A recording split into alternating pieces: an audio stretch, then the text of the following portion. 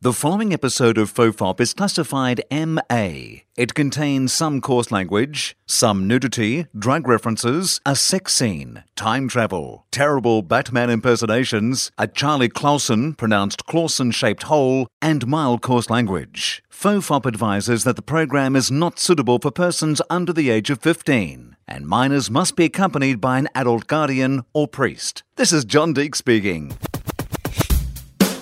Everyone relax. This is FOFOP.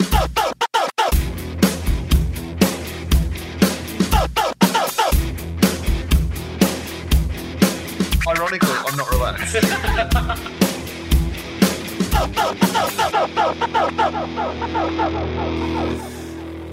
Hello and welcome to FOFOP. I'm Will Anderson, and joining me back in the pod cave, I really feel like there's been some evolution in this podcast since he was last here. In fact, we've really gone from times where this podcast was barely recorded in a very bad acoustic room. Some of them are almost unlistenable, and today here we sit, Sam Mack and I. Welcome, yes. Sam Mack. Thank you very much. I'm giving myself a round of applause. I've got, one day I'll evolve to the point where I could just put that round of applause in. Just like I'd have it like at the start, one of those...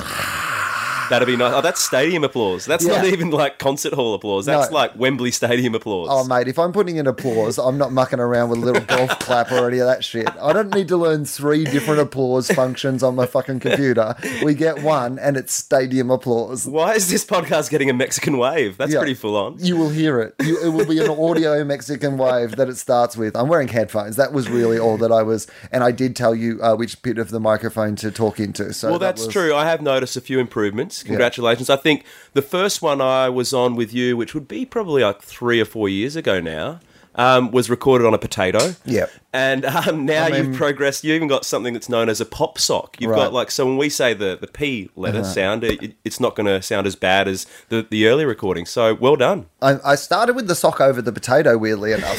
Yeah, the potato sock. The potato sock. And I've got to be honest with you, because here's the thing about potatoes. People are like, why would they use potatoes? Well, they've got ears.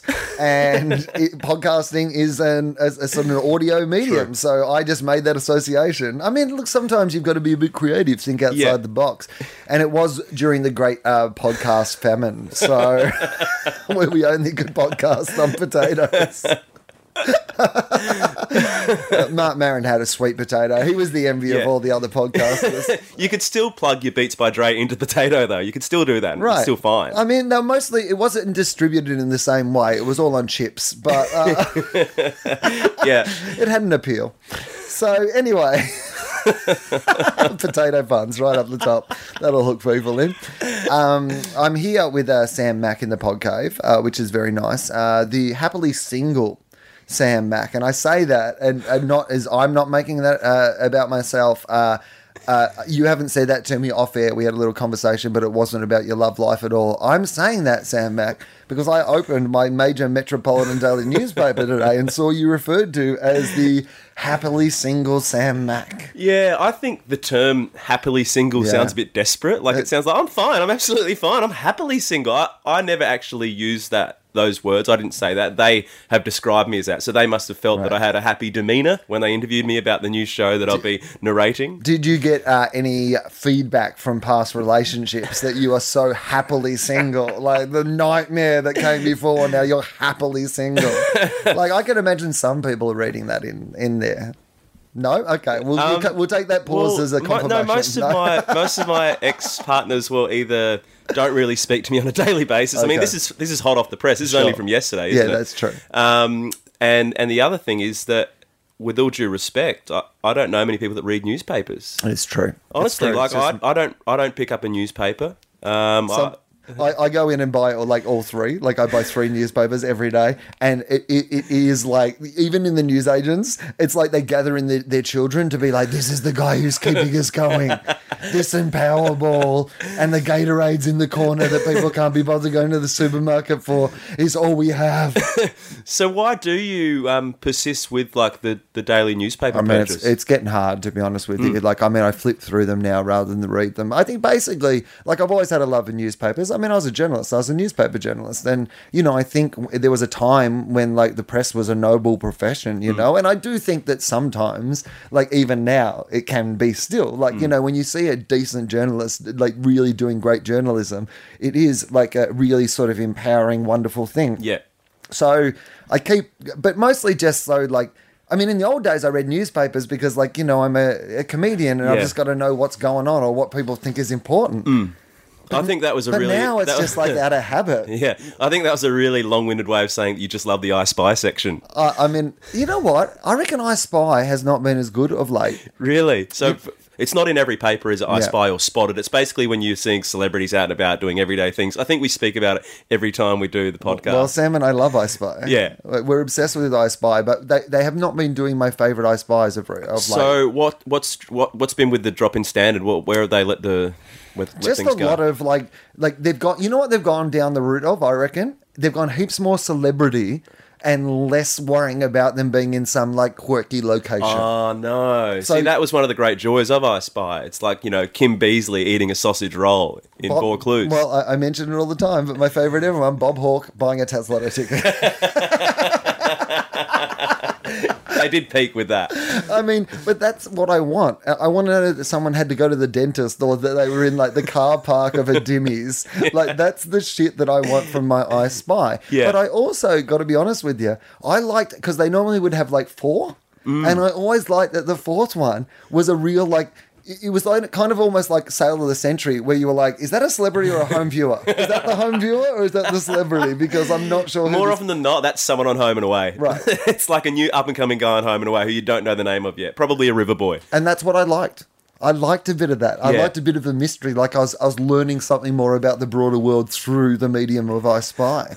But these days it's just like celebrities and kind of in places where you'd expect celebrities to be. So it's like, you know, James Packer at the opening of something at Crown Casino. And you're yeah, James Packer, like, he owns Crown Casino? So that is not an I Spy. I can just guess daily. I'd be like, I bet James Packer might be at Crown Casino right now. Dr. Chris Brown at the Bondi Vet. Right. Well, that actually would be a rare occasion because he's always in a jungle with his fucking shirt off or shooting promos. I can't imagine the last time he's had his finger up the... I went to the doctor the other day. Yeah. I'm in my 40s now, Sam, and which means that my plumbing, starts to... You know, just you need a little bit more attention to that sort of thing. And was this the first time that you'd had this experience? Yeah. So I've gone to my doctor for a range of things, but one of the things that I had to get checked out was some plumbing issues. And he has... it was the best. Like, we're getting on so well, and we're going through all the shit I need. I have to get a biopsy on my neck, and I had to get some sleeping pills. Like, there was a range of things. I came in with a fucking shopping list. I was like, if I'm going to the doctor, I'm getting all my doctor-related shit done. And he's ticking them off. I'm like, this guy's, like, first time I'd seen this doctor. And I was like, this guy is my doctor from now on. Like, I love this guy. Like, he's quite handsome, too. And kind of like, I was like, I've got, like, a handsome doctor. And did you just randomly stumble upon him? Well, not randomly. I don't. For medical attention, I try not to just randomly stumble upon. Sure, people. he's a doctor. So, well, he had drugs. Does he have certificates on his wall? Well, you know what? He gave me a Medicare rebate when I paid for the drugs. So he took some blood.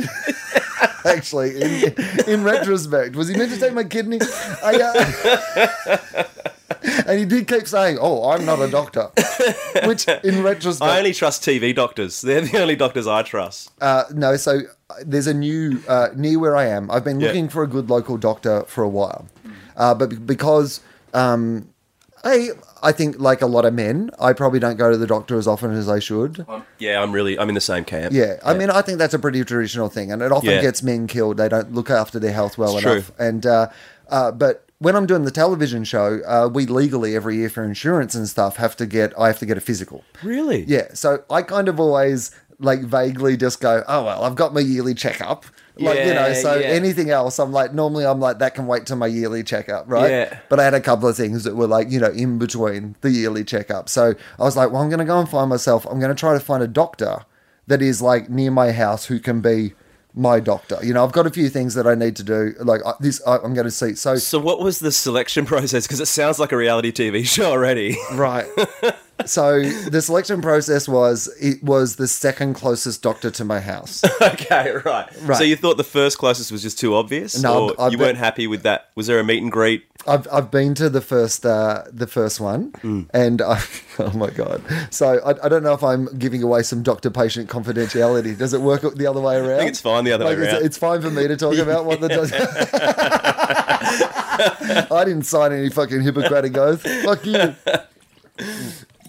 So what was the issue there with the first doctor? So the first doctor is Jewish, and that is not my issue. So I'm putting that right up on Front Street.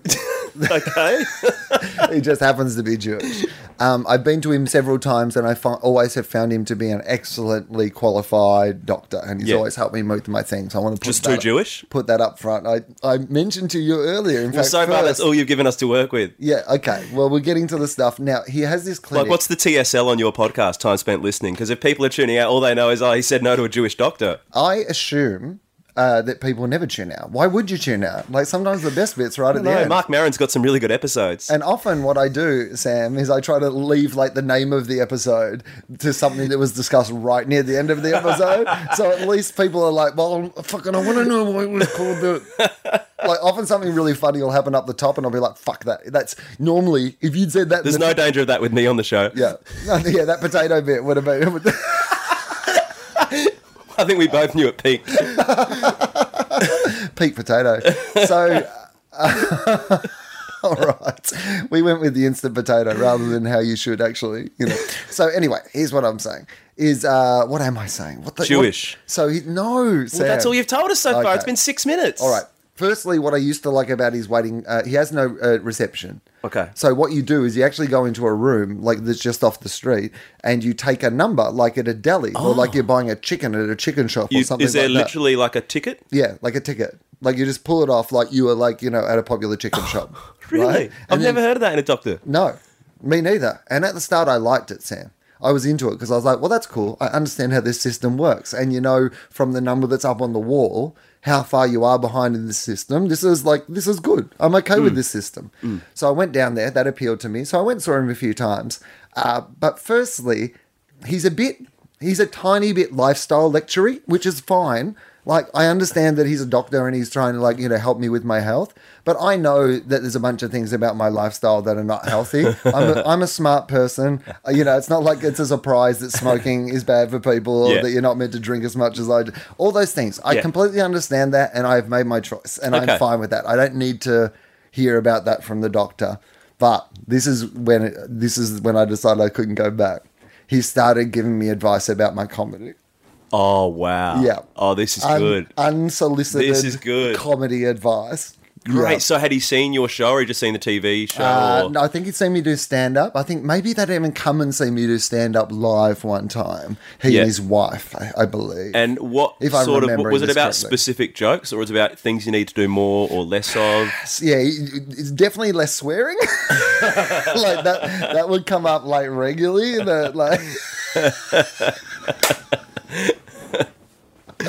Okay. Yeah, like a lot of just like stuff where I was like, I don't need this with my doctoring. Do you know what I mean? Again, like there's definitely flaws with my my shows and performances. Is there a profession that you're happy to take feedback on your comedy from, or a type of person? I mean, yeah, unsolicited idiot eggs on Twitter. No. That's the only stuff I take on board. I'm making a lot of weird choices. But The People's Comic. Just did a week of only taking the advice of like people that have egg things on Twitter. No, I mean, I like feedback from people I respect all the time, and I take it on a range of different things from people who are professionals in that particular field, and I believe that's the best way for you to, and that's why I go to a doctor. That's why I don't just look up shit on the internet and go, I can fix this myself. I go, the best person to fix me for my health is my doctor. Yeah. I didn't go there going, fuck, you know what I need? A lecture about shit that I've already resolved about my performance from this guy who I really want just to give me some sleeping tablets.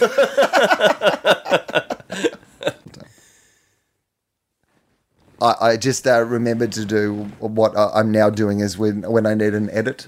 in my podcast, I stop it, because if there's like 2 separate files, I'll remember to edit it. It's a pretty good reminder. But if it just keeps recording straight through, Yeah. I always say, I'll edit that. And then Now you say that, I have heard you in a lot of the editions of the podcast say, we'll edit that out. A lot of them have made it. people, well, that's why I've done an episode of Philosophy with Osher Ginsberg, and it's brilliant. But there was and we were having a really quite deep talk about a few things. So there was just something we got to in the middle of it, because I actually said to him at the start, I said, say whatever you want to say, and if we get to somewhere, I'd rather, we just get to somewhere and afterwards you're like, can you just like take that little thing out, than us like constantly trying not to, get to somewhere. But the reason that podcast hasn't gone up for fucking 2 months is because I need to edit it. Oh, is that right? And I'm just so busy doing other things that I don't have time to go through and edit it. When you say edit those bits out, are they gone forever, or is there going to be some sort of like David Bowie style, like when you die, that these recordings suddenly emerge as like your final... I've sent them all to Tupac's mum, and she is, because she's finally run out of Tupac's shit to fucking sticky tape together for profit.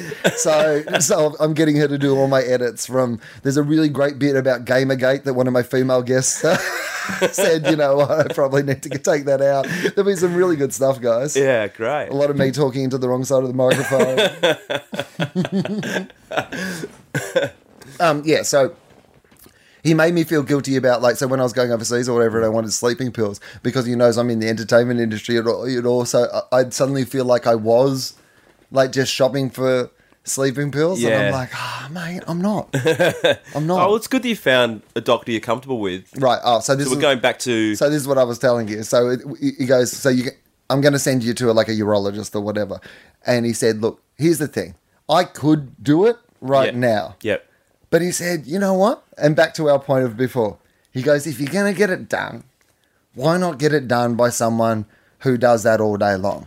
He said, you know what? Like, I don't do it all day long. And, I can do it. And we can do this right now. Like, make it a bit too much of how he could do it. He's like, I can do this right now. But he actually said to me, he goes, look, I don't want you to be, like, offended that I am, like, it's not about... I just don't do it on the first consultation. I don't want to get a reputation as one of those guys. He's like, look, I don't want every guy coming in here like, and also, I guess... Oh, here's Will again, 3 days in a row. How many can I get these on? Why is he carrying 5 newspapers? Just sitting in the waiting room, recovering, going back in. Prince not dead.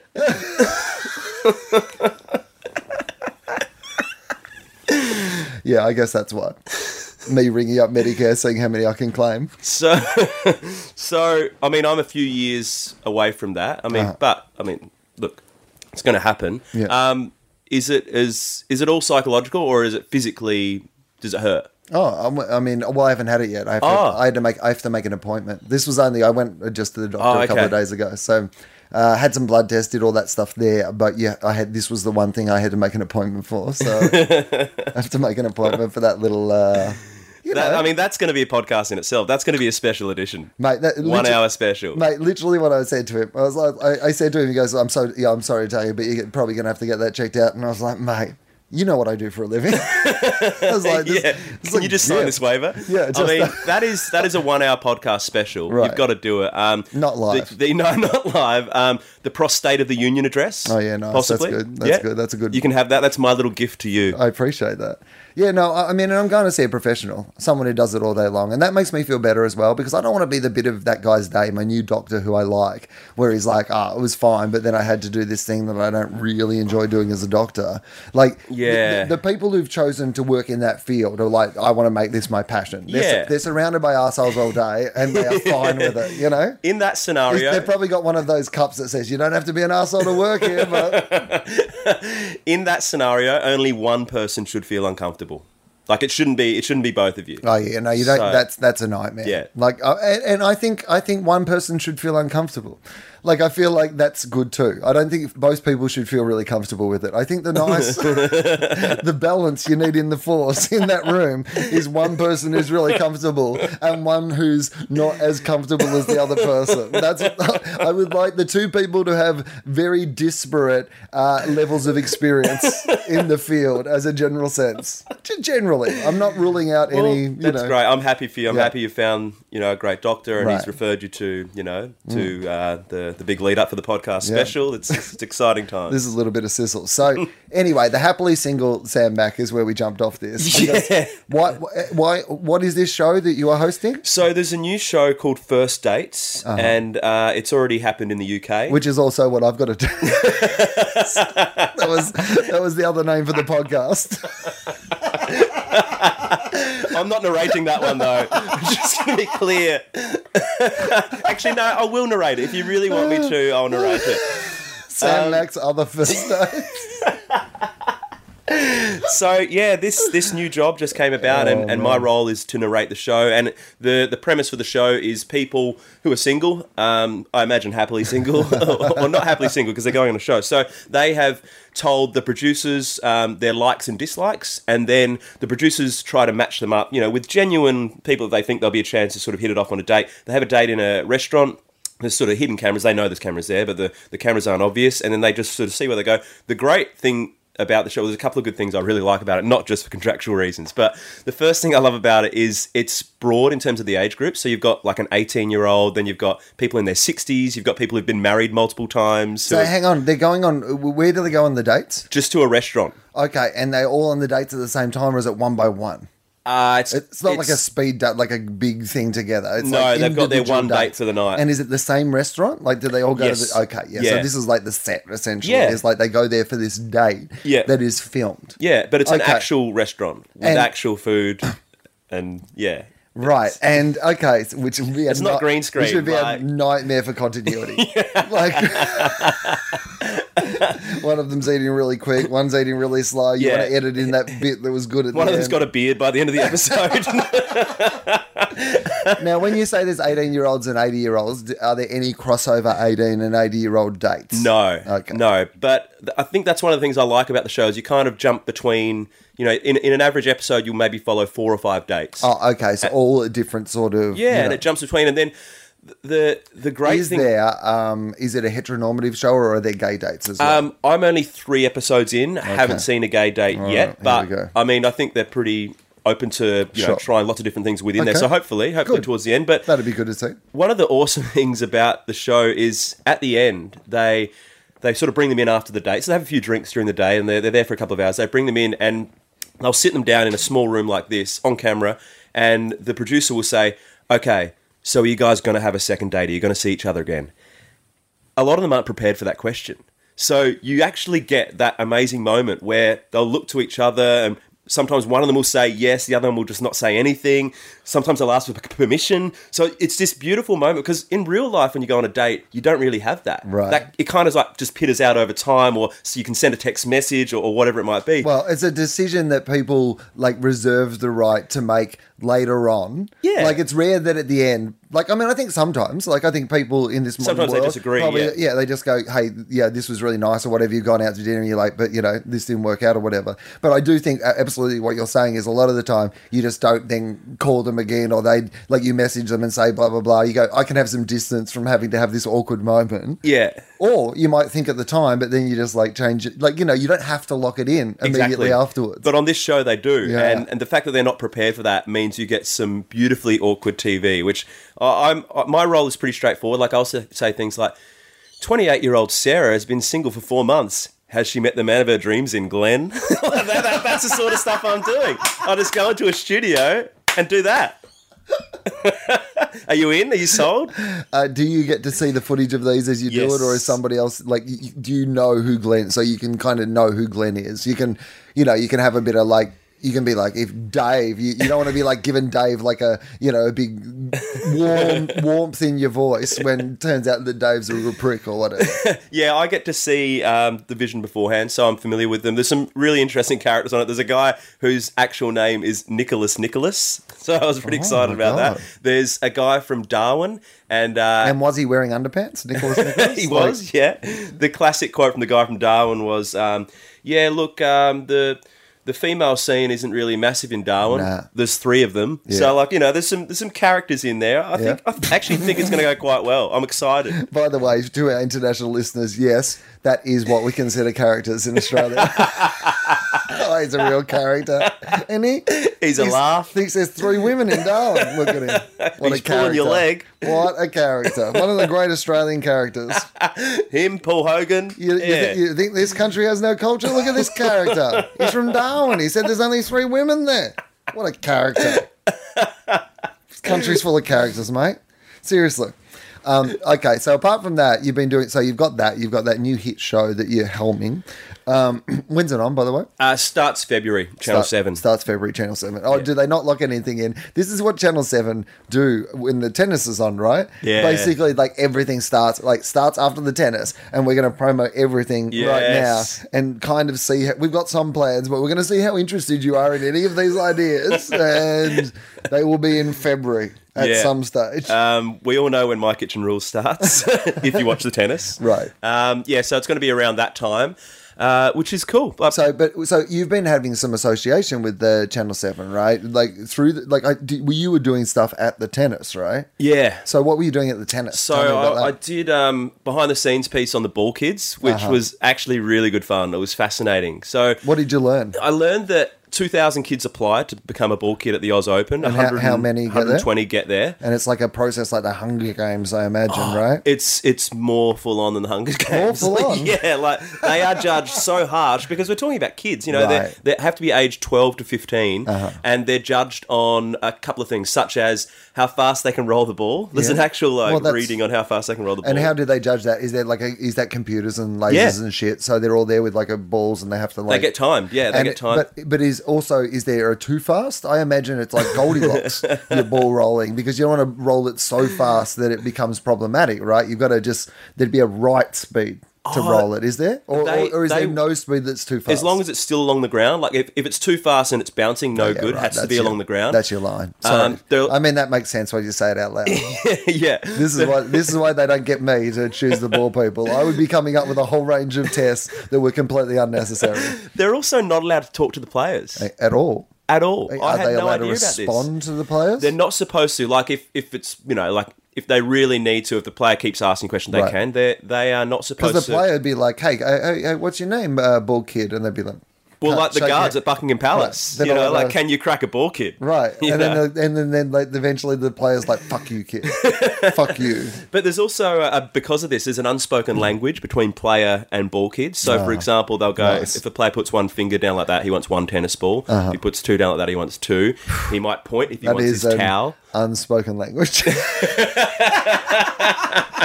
I mean, it's not a particularly complex. You didn't have to get Alan Turing in to crack that one.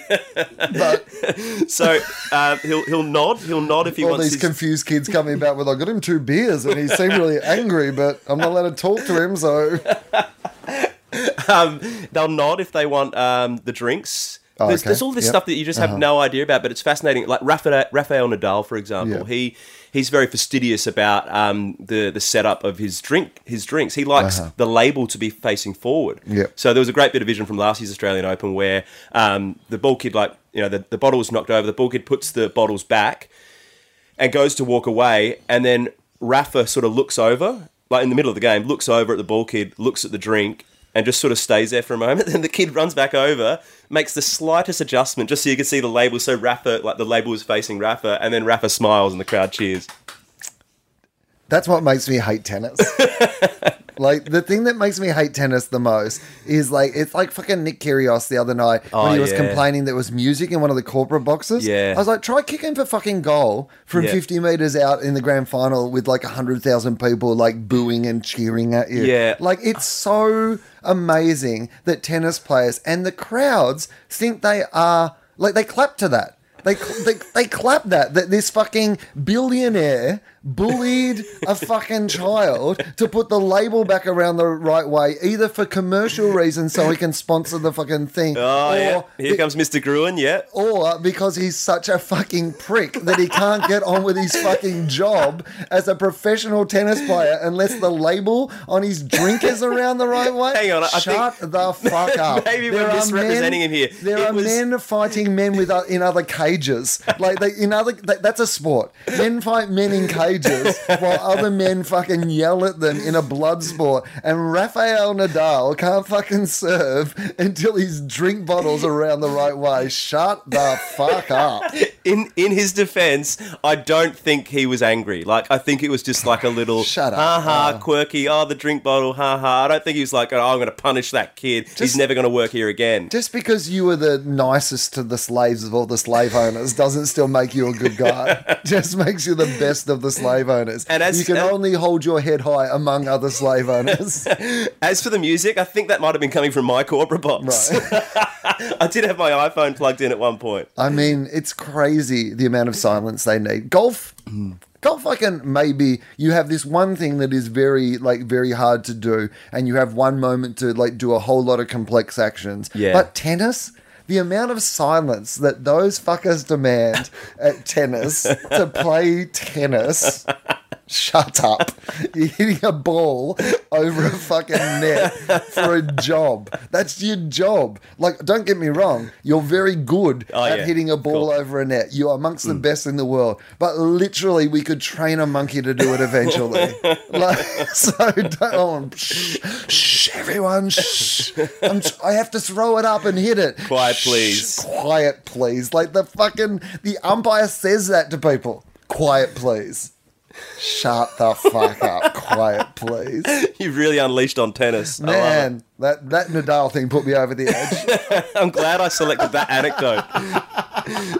I knew that'd push your buttons. But I do enjoy the stuff around the tennis. I think they do a really good job, Channel 7, with the tennis, and I think that the Australian Open do a really good job. It makes going to the tennis, for a guy who doesn't enjoy tennis, I've realised this. I thought I used to like tennis, but as the years have gone on and you have less time, there's just certain things you have to sacrifice something. I was like, man, I've got to make room for the big bash. How can I fit in the tennis, right? Well, I agree. They do an excellent job. One of my favourite moments was I got to meet Bruce Mactivation. Oh. And in what circumstances? So I was doing a behind-the-scenes piece on the commentators. Oh, by the way, for our international listeners, Bruce Mactivation is an Australian sports commentary legend. And he's one of those people that probably, for some people's tastes, is probably a little daggy. You know what I mean?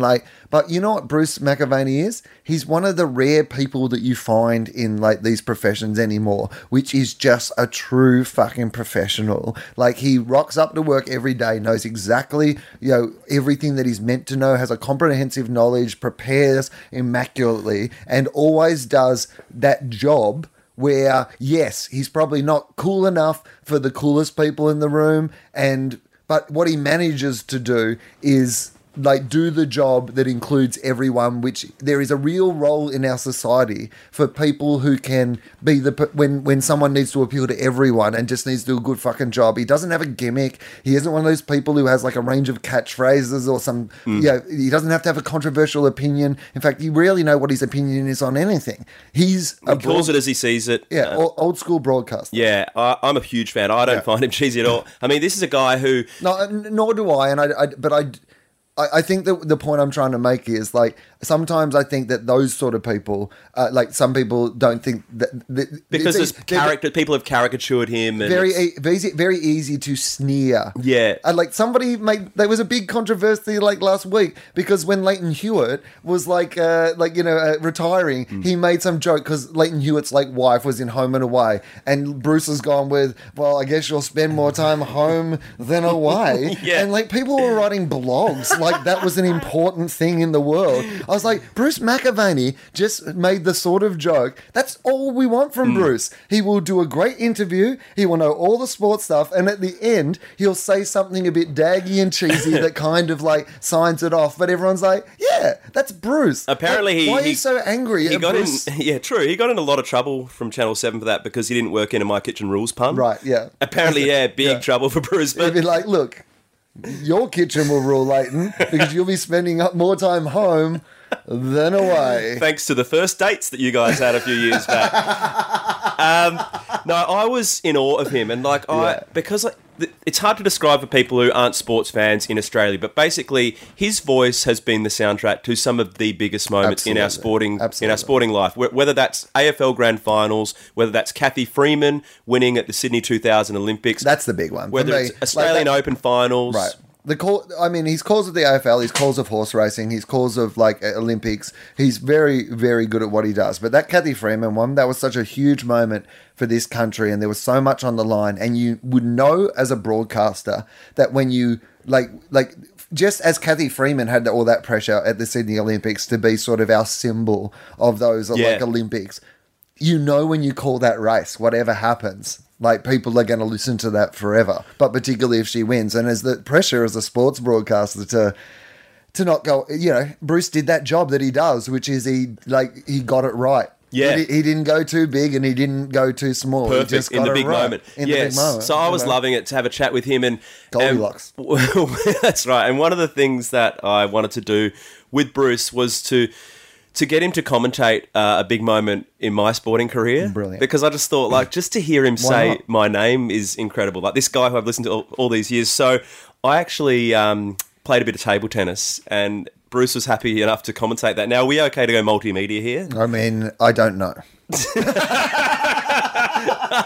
Just bring the potato a little closer. If your question is, are you okay to play something off your phone in this room? Sure. Okay. Here we go. So is the question, will people in the podcast land be able to hear it? Let's see. I mean, it's not as great without the vision, but you'll get the sense of Bruce's amazing voice and commentating skills. Okay, brilliant. Wouldn't it be amazing if one day Bruce commentated a big moment in my That's sporting Sam. career? The battler from Adelaide.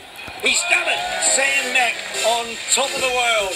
Now giving the fans what they want. His iconic celebration special. That was incredible. That blew my mind. I think we have to edit out the Van Halen. So as long as you can... So that was honestly so cool that he was willing to do that, and just the visuals there. I hit a table tennis winner, then I jumped into the Yarra, which is a famous celebration. Jim Courier, that's right, famously would celebrate his Australian Open wins by jumping into the Yarra River. But the Yarra River, for people who do not know, is also referred to affectionately by Melburnians as the Upside Down River. Yes, because it's brown. It's a brown river. So when did you jump in, and how long do you have left? Well, you know, I have a really good doctor if you need to say one. Thank you. He's nearby. I didn't realise how bad it was until I jumped in it. It was just sludge.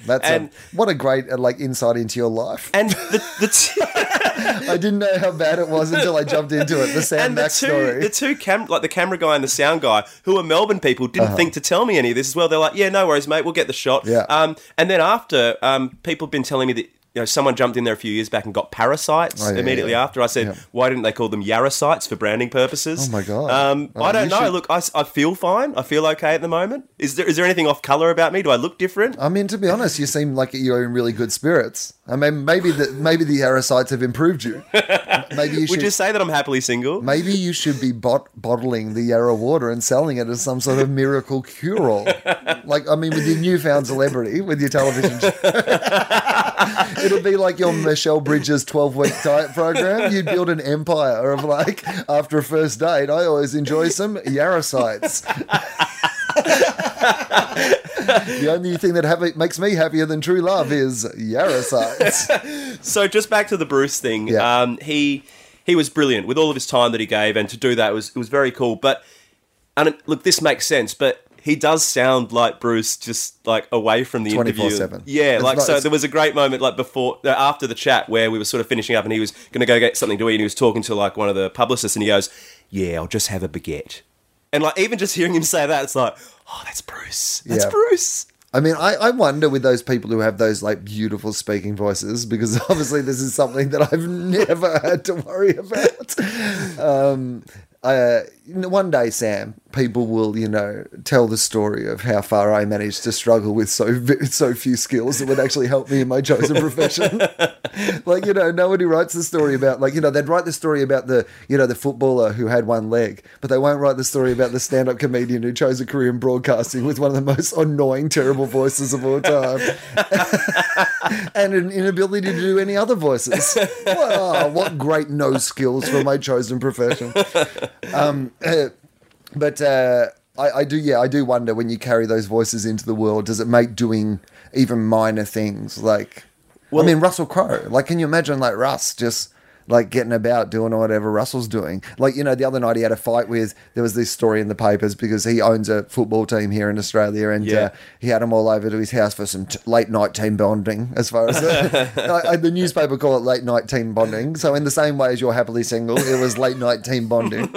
And then he had a go at one of like the players. They had like a fight, and he told him he was paid too much. But all that would have been in like, in that voice that he does speeches from Gladiator, right? Yeah. So like when Russell Crowe's telling you that you're not like, that would be fucking full on. Absolutely. And I imagine he has to do normal things like, he probably has a cleaner come to his house. He has to call and organise a cleaner. Hello, Mona. G'day, it's Russ. Yeah, the place is a bit dirty. Had an all-night bonding session with the boys last night. Yeah, late night. Yeah, late night bonding session, and just need to clean up.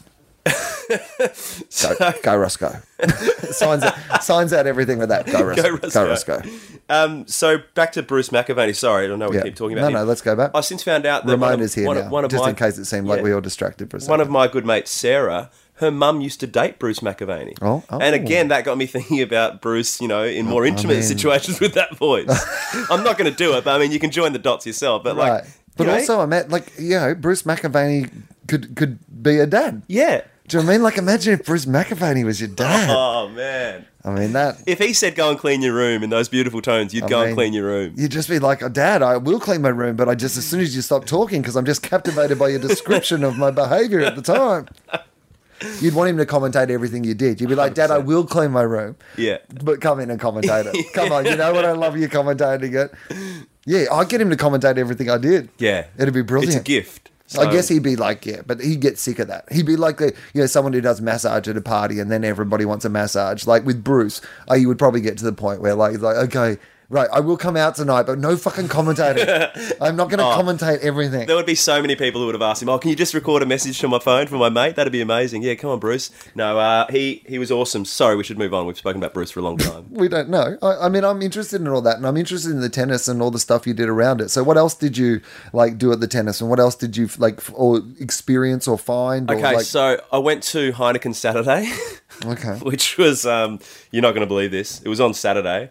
And it was sponsored by Heineken. And okay. Yeah, sure. And it was in a tent. Right. And there was an official hashtag. Which obviously the same people who put together the code for the tennis on amount of balls have really worked on keeping this one. Yeah, okay, so hang on, no, Heineken's Saturday, and it was, what was it? What happened? So basically there's an outdoor space at Melbourne Park, not in the main stadium, not Is it a Labour. Space, or is it some sort of experience area or something? Yeah, you might call it an activation zone if you work in the marketing field. Yeah, or a Sam Mactivation zone when I arrive. So yeah, there's and it's basically a party. There's a party because I know you were talking before about the tennis. I got to be quiet. Well, this is the opposite. Right. So much so that the main act at this party was a guy named Hot Dub Time Machine. Have you? The DJ? Dubs, yeah, of course. Yeah, plays comedy festivals around the world. Hot Dub Time Machine. Brilliant. I mean, basically played an hour, took us on a journey through time musically, right, and got paid around $20,000, so I hear, for a gig like that. Right. Well, Mr. Dub will be pretty happy that you're giving away his appearance fee. No, I don't know. I mean, if anybody wants to book Mr. Dub, I guess you're going to have to find 20 G's. And he was excellent. He put on an amazing show. But really, like, I could plug my iPhone in, and I'm not saying it would be as good. And I didn't have like a promotional T-shirt with branding and the fun glasses and the screen. But look at you, every man who's ever been to an art gallery. Oh, mate, it's bloody white. I can leave a bloody thing white. That's art, is it, mate? Just leaving it white and putting it in a frame, mate. That's art. What's that worth? $2 million. It's white, mate. It's white paint. I painted my fence yesterday, mate. Okay. So No, again, tell me how your iPod's the same I as couldn't the do a DJ. better job, but I'm just saying that Well, no, I also that's have a lot of good that's songs what in you my were collection. saying. Yeah, but that's pretty much what you were saying. Well, I'm saying I'd do it for $5,000. You don't have a you want your hot tub rings up next year like, hey guys, it went really well. The zone was activated. Am I available? And they're like, well, to be honest, we've got Sam Mac on his iPod. It's not as good. Yeah. But we've saved $5,000. He undercut you severely, to be honest with you. So you need like a name though. He's got the good name, Hot Dub Time Machine. I mean, that's like perfect. That is a great name. Describes what it is. Yeah. It's like quirky. You're normally pretty good with this sort of stuff, but like, you know, what is it? Sam Mac and the Yarracites or something? Oh, that's good. That's not bad. Yeah, that's actually. great. Because then you've got all sorts of logo potential. And like, it is also kind of a site near the Yarra. Yeah, that's right. And you have maybe Jim Courier themed it, and there is that sort of thing of people have to people jump into the Yarra or something like that. Yeah. At the end. And maybe like I'm dressed in an elaborate parasite or Yarracite costume for the whole gig, but with little holes cut out so my arms can still grab the iPhone. I imagine by this stage the parasites will have fully taken over your body, so there will be no need for a costume on your behalf. You will be more parasite than man. Introduced by Bruce Mactivation. This is going to be beautiful. You'll be mostly parasite, 95% parasite. More well, that's a parasite good than POD water. point of difference in the industry. Mate, Like, it's cutthroat. I mean, we've all seen Humans, DJ. What about Right. the guy who's like mostly parasite? Right. Hey, most of the people in entertainment are parasites, but this guy literally is one. It's Sam Mac. Tell me about, is it Weekend Sunrise that you've been doing stuff for? I catch you occasionally on that. That's the one, right? I've been doing a bit with Weekend Sunrise at Channel 7. Over the weekend, I interviewed Nigella, which was pretty cool. Oh. Yeah. So is she allowed in our country, Nigella? Isn't she, like, didn't she have a conviction for drugs? Doesn't she get stopped like Johnny Depp's dogs at the border? Isn't that the thing that happens When there? they asked me to do this interview, Yeah. in big bold letters, before they even got to the request of me to do the interview, it said, no personal questions. Right, yeah, no, So I mean- there was very much a disclaimer. I like Nigella. Was she nice? Did She say was. She was nice? She's definitely got an intensity about her, Uh-huh. and she was possibly a bit more serious than I thought she would be, but Not as playful. Not as but towards the end of the interview, she did become Okay. playful. So, in fact, flirtatious even. yeah, classic I mean, Nigella. she should know that I'm yeah. happily single. Right. Well, she'd heard the buzz. That was the parasite buzz. She was well, she didn't know that though. She was like, "Oh my god!" And he vibrates. It's brilliant. So there was a bit before the interview where she had a stylist there, and she was just like Because getting she was herself DJing. ready. Oh no, a stylist. Yeah, Sorry, she was getting not a herself stylist. ready. Little DJ joke. Thank you. Hot Dub Time Machine would have enjoyed that one if he's tuned in. If someone said you got mentioned on the podcast and he stuck around in case he comes back, well, A, you did come back, and B, I made a DJ joke. Stylist. There we go. We're going to hear from him, aren't we? Hot I Dog? hope so. Definitely. I hope so. Whenever we talk about anyone on the podcast, It gets around. It does get around. Word gets eventually. out. Well, I'm glad that we said complimentary things about him. Yeah, exactly. Mostly.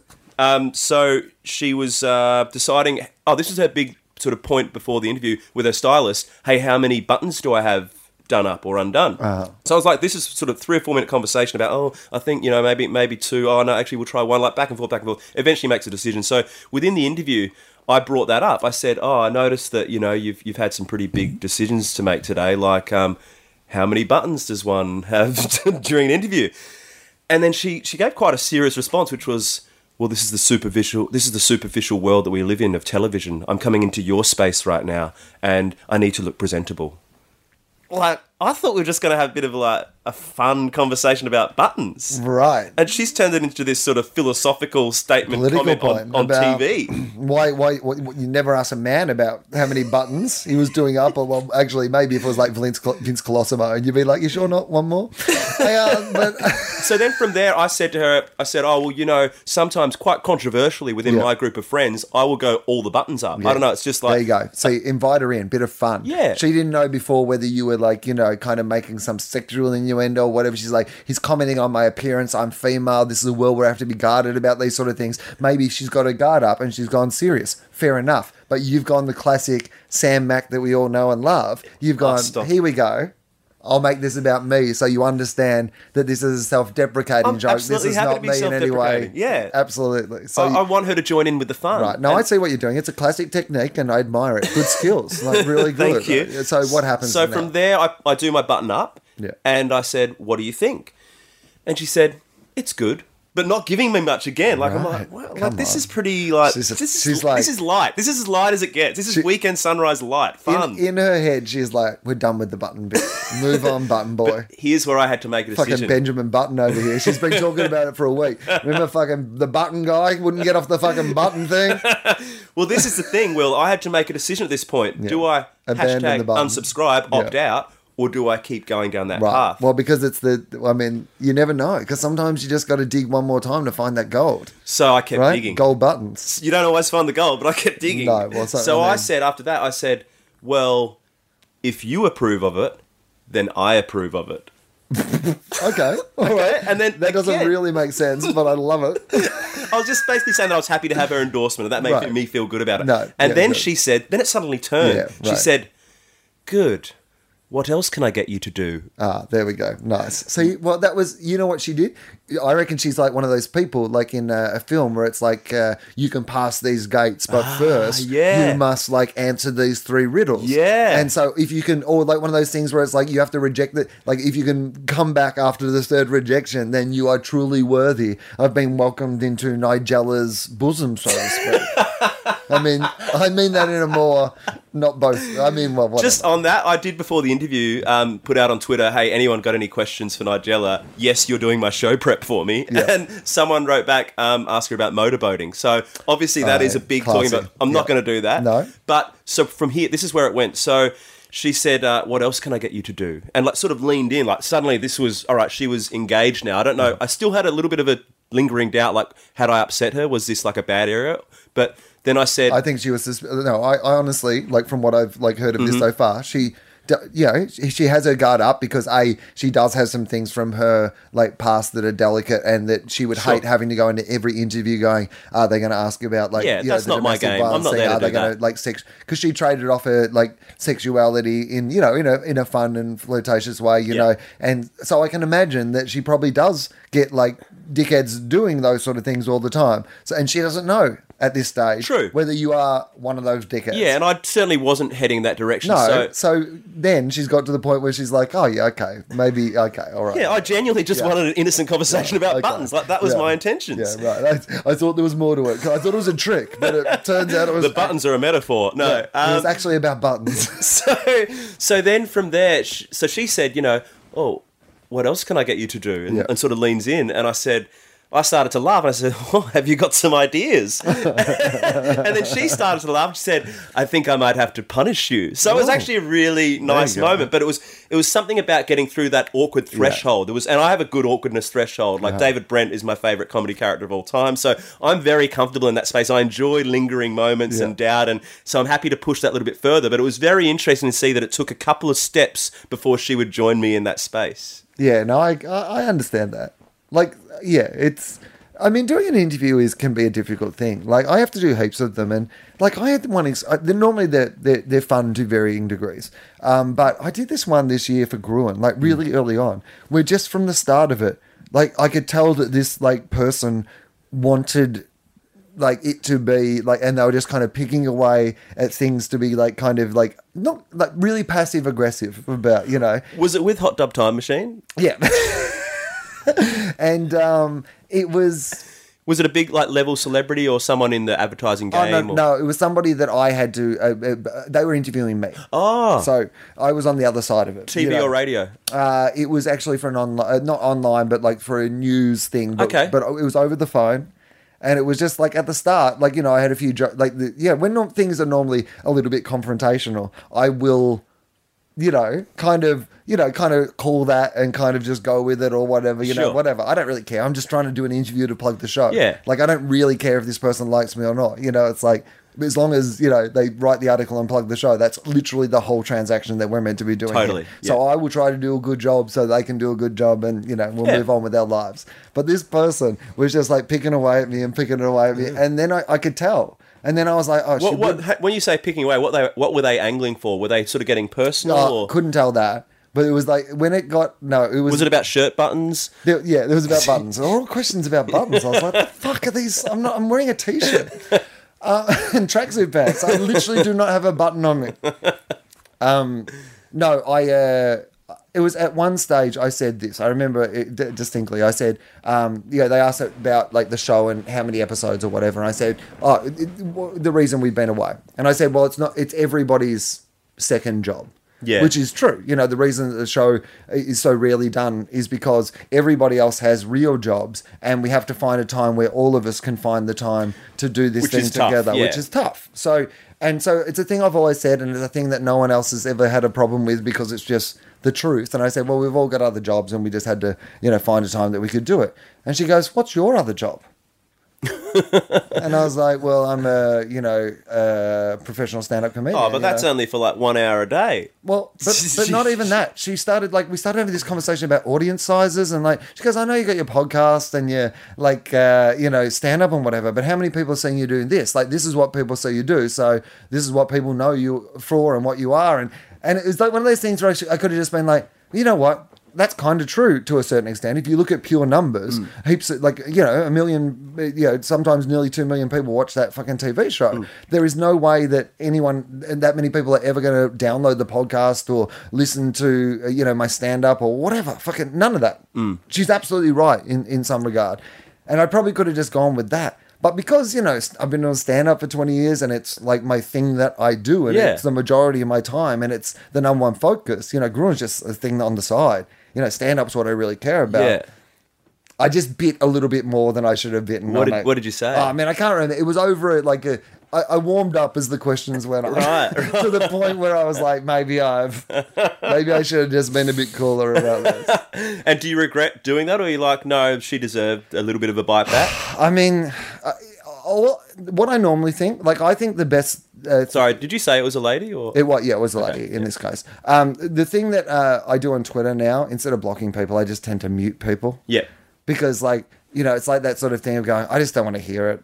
I just don't want to have to see it. Yeah. If you want to keep doing it, or if you want to think you're messaging me, then that's fine. It doesn't worry me. I just don't need to see it. I don't care. And normally it's a bit the same with these sort of things, where it's like, if someone's been a pain, just get in there, say whatever. What do you care what this person thinks about your career? Yeah. What do you care that this person knows nothing about you? That's all they're saying.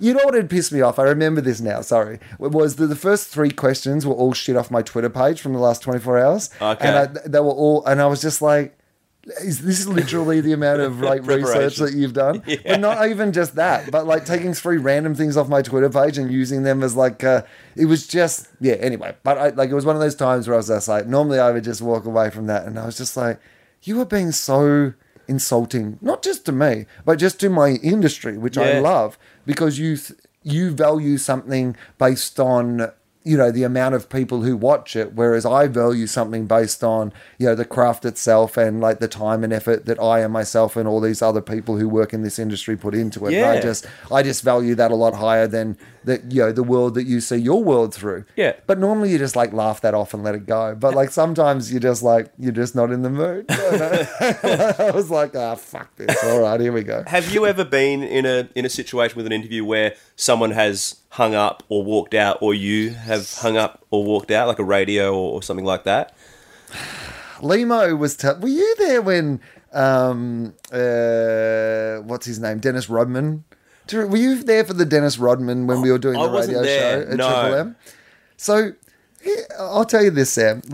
We had some fun interviews back in those days. My favourite still was when we interviewed the guy's leather jacket from... Living End.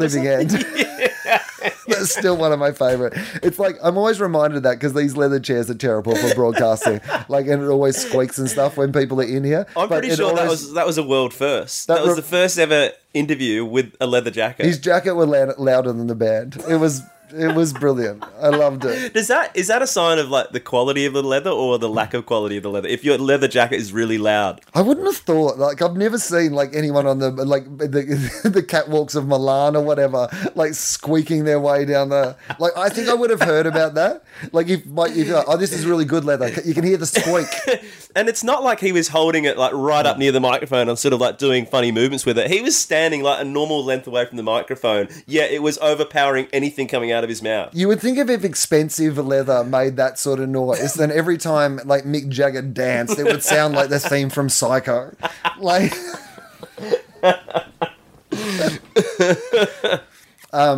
We had Dennis Rodman on the show, and I've completely blanked this out. Like I ended up going out with Dennis Rodman and he's like posse that night, and we actually had this like really big night and whatever. And I remember that bit of the story, but Limo was telling this story on another podcast, and it reminded me of it. And it was so weird that this had like blanked out of my mind. But he came in and he was like drunk, Yeah. and he was like giving us nothing. And apparently, I stopped the interview and just said, like, I gave him like a little mate. Like, no one gives a shit about you being here. This is our day at work as well, and you're being completely fucking disrespectful. Really? And if you want us to, like, we don't care. This is not an expose. I was like, if you're entertaining, we'll plug your fucking vodka or whatever it was that he was fucking flogging. Like, this is the deal. If you're funny, we'll put it on the show. But if you're not good, then, like... Yeah, we don't need this. We don't really, need this. Yeah. We'll just fill this fucking And how with did he something react else. to that? Well, apparently, this is the great thing. I kind of wish I do remember this, but obviously this, like, whatever had taken over my body at this time has kind of, like, blocked it out like childbirth or whatever. The fact that I'm taking on a guy who's 7 foot fucking tall, covered with tattoos, and is drunk at a fucking radio station, and I've decided I'm going to give him a little fucking Coach Taylor pep talk. And is traditionally a wild man. Right, a wild man of the NBA, and I'm just like, it's time for me to give him fucking clear eyes, full hearts, can't lose. Right? Friends with Kim Jong-un, was he? Yeah, this is my intervention. He's hanging out with fucking like dictators, and I'm just like, it's time to fucking sit Dennis Let me down. tell you the score, Dennis Rodman. But as Limo tells it, apparently it worked really fantastic. Like, apparently he like really responded. He was like, oh yeah, I like this guy or whatever. And like they came back and he ended up doing this, which I guess is how I ended up going out with him and all his friends that night. I assumed that I proved yourself. Essentially, I was like, And that was the day you became a man. yeah, it was weird that I finished with it. And so you can't do that, Dad. What? Oh, sorry. What? I don't know. I was doing so well. Did he say Dad? Dennis.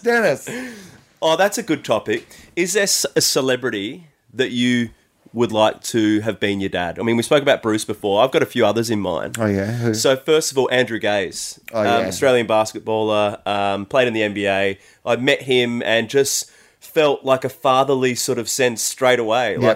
Like everything was okay when he was in the room. I bet he'd be a bit dad at a party, though. Always kind of embarrassing you in front of your friends. Like, classic sort of, probably would rock up to school in his pajamas to pick you up. Or like, if you had everybody over, he'd like make some really daggy joke and everyone would be like, Dad. It'd become a sitcom, basically. But he'd be a great fun dad. Yeah. Gaze of our lives, that we call it. The other one was Mark Scaife. The driver. Scafey. Yeah, right. I got lucky enough to do a week of training. He'd get you to school really quick. He'd be he'd be off the roads, like that 30-kilometre zone around schools and do Scafey. He was a bit more of a no-nonsense dad, though. He was a bit more of an authority dad. But do you ever meet somebody in like what that? sense? Tell me like about the Scafey thing. Like, what do you mean by- I just felt like, you don't mess with him. Like he has another side that like, for example, my dad, when I was younger, he'd be one of those dads where if you were down the shop and you're mucking about, and then he went, "Oi,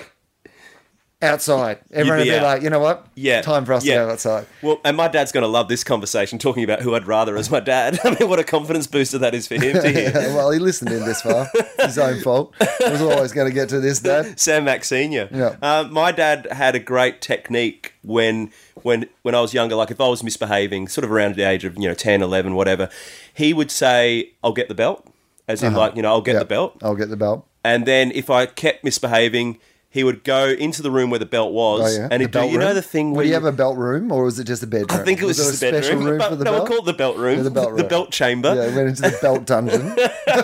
Where he has a selection of 400 different belts. He took it very seriously. This is good though for the for where we hope we're going. Like, is this idea that if there were 40 or of them, whatever, that would really let you play out the idea that I'm selecting the belt. There's more steps. There's more steps. Yeah, it's like the Nigella interview all over again. You're just gonna...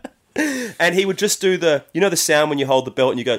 Oh, like the snap, that. He would never even crack do it. of the belt. He wouldn't even do it in the same room. He all would do it so enough that I could just faintly hear it, and that would be enough for me. I would know. Pavlov's dog. Yeah, he meant business. So I don't know why I got onto that, but the Sam Mac crack, as he called it. The Sam Mac crack.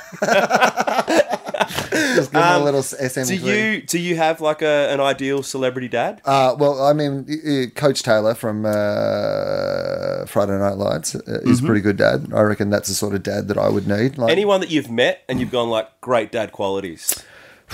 Gee, you know what?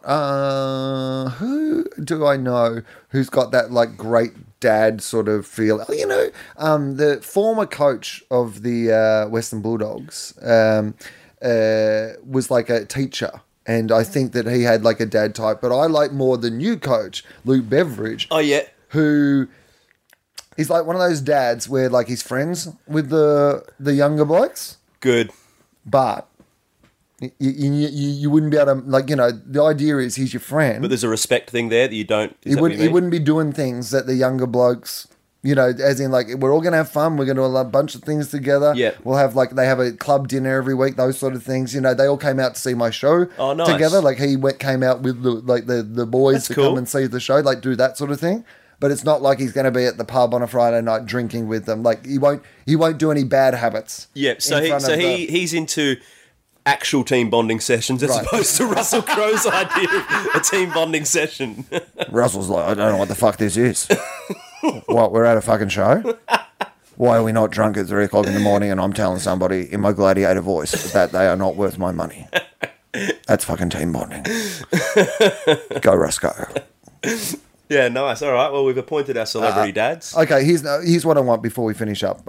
So there was some controversy that you were involved with. I didn't see the whole story, but I've heard, like, I've seen, you know, when you don't see the original thing, but you see enough references to something that's happened that you can start to piece together what might have happened previously. So tell me about this controversy that you have been, there were some dark days before, you know, the light that has shone through. Absolutely. Well, you know, a lot of people say that in media and show business that a lot of people have one thing, the one thing that kind of comes to mind. So, for example, Rob Millsy Mills, mate of mine, Paris Hilton. Yeah, sure. Do you have a one thing? For me? If you haven't got one yet, then it's probably not far away. But is there something that sort of comes to mind when people think Will Anderson? Does it smell a bit in here? Yeah, it does a bit. Doesn't it? I wonder if maybe one of the dogs is just... that's... Will this be left in the podcast? So weird. That smell just like it's like a dog came in and like made that smell. Dog definitely did come in. Yeah, but then see if there's any... but then left, right, and didn't leave anything. If it's taken that long for that smell to get into, it could be the parasites. Oh my god, is that it could be the side effect of the? If that's what it is, if that's the Yarra coming back out, then you are in some serious trouble. I got to be honest with you. Lucky these leather chairs are brown. That's all I would say.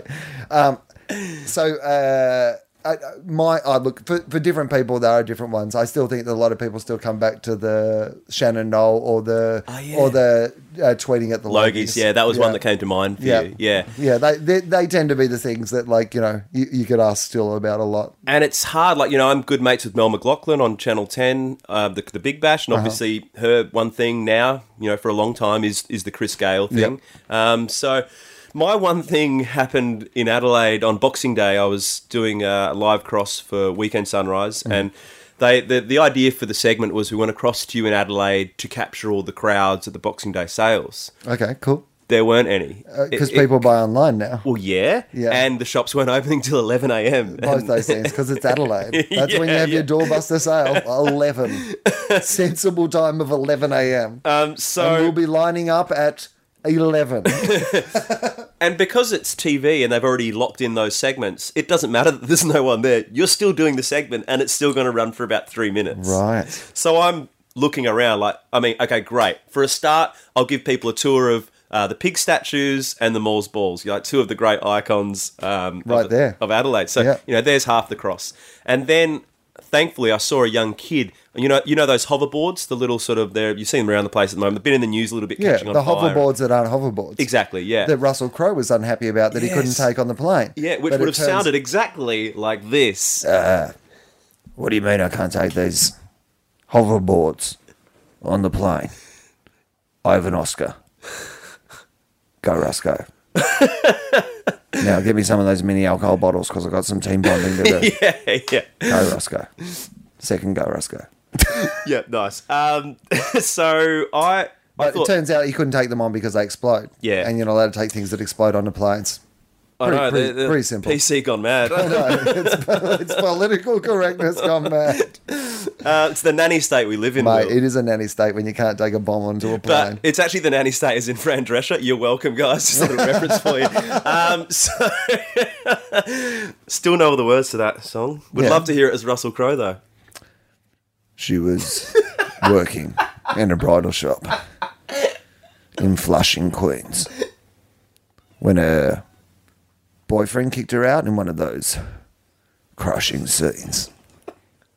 What was she to do? Where was she to go? She was out on her fanny. Yes. Can someone please put the instrumental music to that and send it back, please? That will make my year. So anyway, I see the kid on the hoverboard and I'm like, great. This is something to talk about. Hoverboards are so hot right now. Not technically a hoverboard, by the way. It's just a skateboard. But yeah, it's a Segway without the safe bit. The particular brand is called Skywalker Hoverboard, so I'm taking their good word on it. But you're right. It's not hovering. No, There's wheels. It's the new unsafe Segway. It's the exploding unsafe Segway. Yeah, so But hoverboard does sound better for marketing purposes. I agree. The plan was towards the end of the cross, and I'd spoken to the kid's dad. The kid was about 9-10 years old. He got the hoverboard the day before for Christmas. Sure. I'd spoken to his dad, and we'd agreed that I would come over.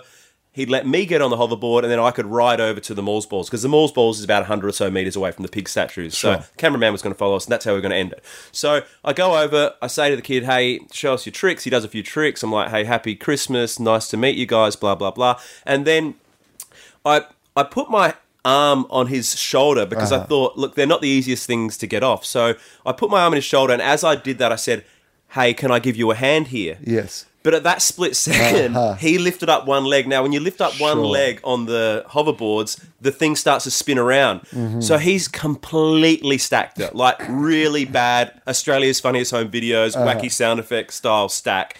And he's lying on the floor. And it's being filmed, though, This is live. Like, this is live. This is live. This is live cross. On national television. Yeah.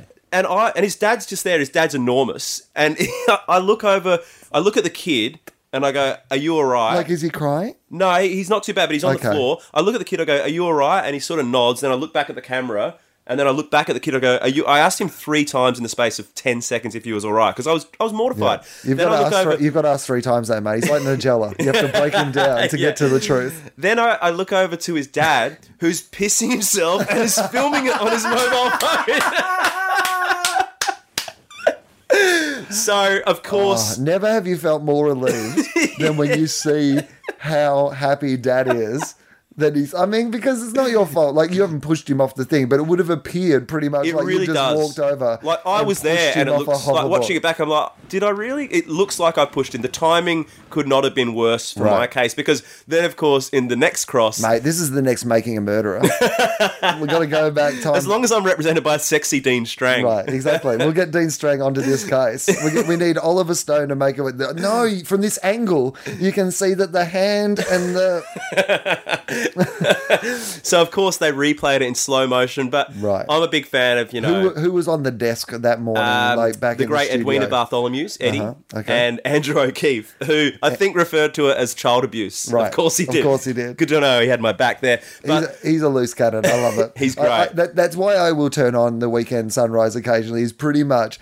Because Andrew O'Keefe is one of those people who is like a brilliant mind and knows a bunch of really obscure, interesting things. Very funny. But because of the nature of that sort of job, you can't constantly be talking about things that he is like an expertise in the way that he would talk about them. Yep. But occasionally, like, they'll just indulge him enough that they'll give him one. Yeah. And if you can catch one of those, it's like Terry Wogan fucking commentating Eurovision. Like, you're not really, like, you just want, like, I'm just like, if I don't get a good O'Keefe rant on some obscure thing or it's explaining... It's almost like once or twice a show, he'll go on one of those. And I used to listen to Bob Francis, radio announcer in Adelaide, for the same reason. But with him, it was like once an hour.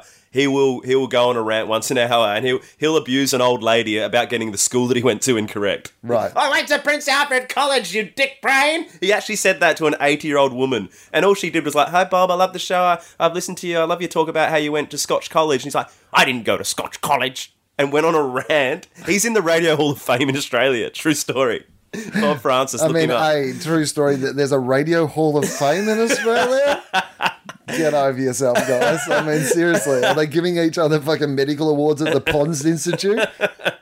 I'm going to start the Podcasting Hall of Fame. The Australian Podcasting Hall of Fame. I like it. So, back to the hoverboard gate thing. Yeah. What happened was... Hashtag hoverboard gate. Yeah, my favourite... Hit us up on the Sunrise. No, because that would have been great. So Keith would have loved it. Oh, yeah. Like, he would have just been... They played it the next week as well. Like, anytime they crossed me for the next week or two, it was like, oh, Sam, are there any kids at the event today? Because, of course, roll it out. But, yeah, someone actually put the vision of that moment... But then at the precise second where I say, can I give you a hand there, they kicked in the Curb Your Enthusiasm theme. And it is magical. It is absolutely magical. I mean, what you really need is Bruce Mactivation to commentate that clip. That's the clip you wanted Bruce's commentary over the top of. I mean, that would immortalise that moment forever. That's all I'm saying. With some beats from Hot Dub Time Machine. Expensive, though. Expensive exercise we're getting him involved. You know what? Sam can just do it on his iPod. It'll be almost the same. All right, Sam. That was a good podcast. I enjoyed that. Thank you very much for coming over. I appreciate that very much. What's coming up next for you? I am on the road, Sam. So I will be... Well, Canberra's all sold out, but after that I'll be at the Adelaide Fringe Festival. Oh, great. You can come and see my show Fire at Will. So doing trial shows in Canberra, so I'm hitting Adelaide with a more prepared show than... Very good. Where are you playing in Adelaide? I'm from Adelaide, so where are you? In the Garden of Unearthly Delights. Such a good spot, in the Vagabond tent, I believe it is. But first 4 nights are all cheap previews, so I will have, like a pretty good show together by then, so if you need a cheaper ticket, I would recommend those shows.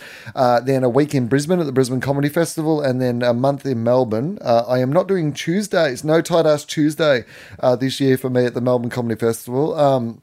Mostly because I got sick last year. I was just so busy that I think I need a night off. So we're taking Tuesday, but what that meant was if you are a person who likes the cheaper tickets, we've kind of tried to make those tickets available, Wednesdays and Thursdays, Sundays. Do you have a name for it, though, with good alliteration? Like something Wednesday, something Thursday for those cheaper tickets? I mean, because, Tight Ass Tuesday is an institution. Tight Ass Wednesday and Tight Ass Thursday works fine. Didn't actually need to change anything. Tight Ass Thursday. Tight Ass Thursday and... Side ass Sunday. So, I mean, white ass Wednesday. So you have to actually literally be white. We're getting in a lot of trouble. You can come in. It's the opposite of blackface. You can come in white ass. That's... Harry Connick Jr. did not enjoy the show at all.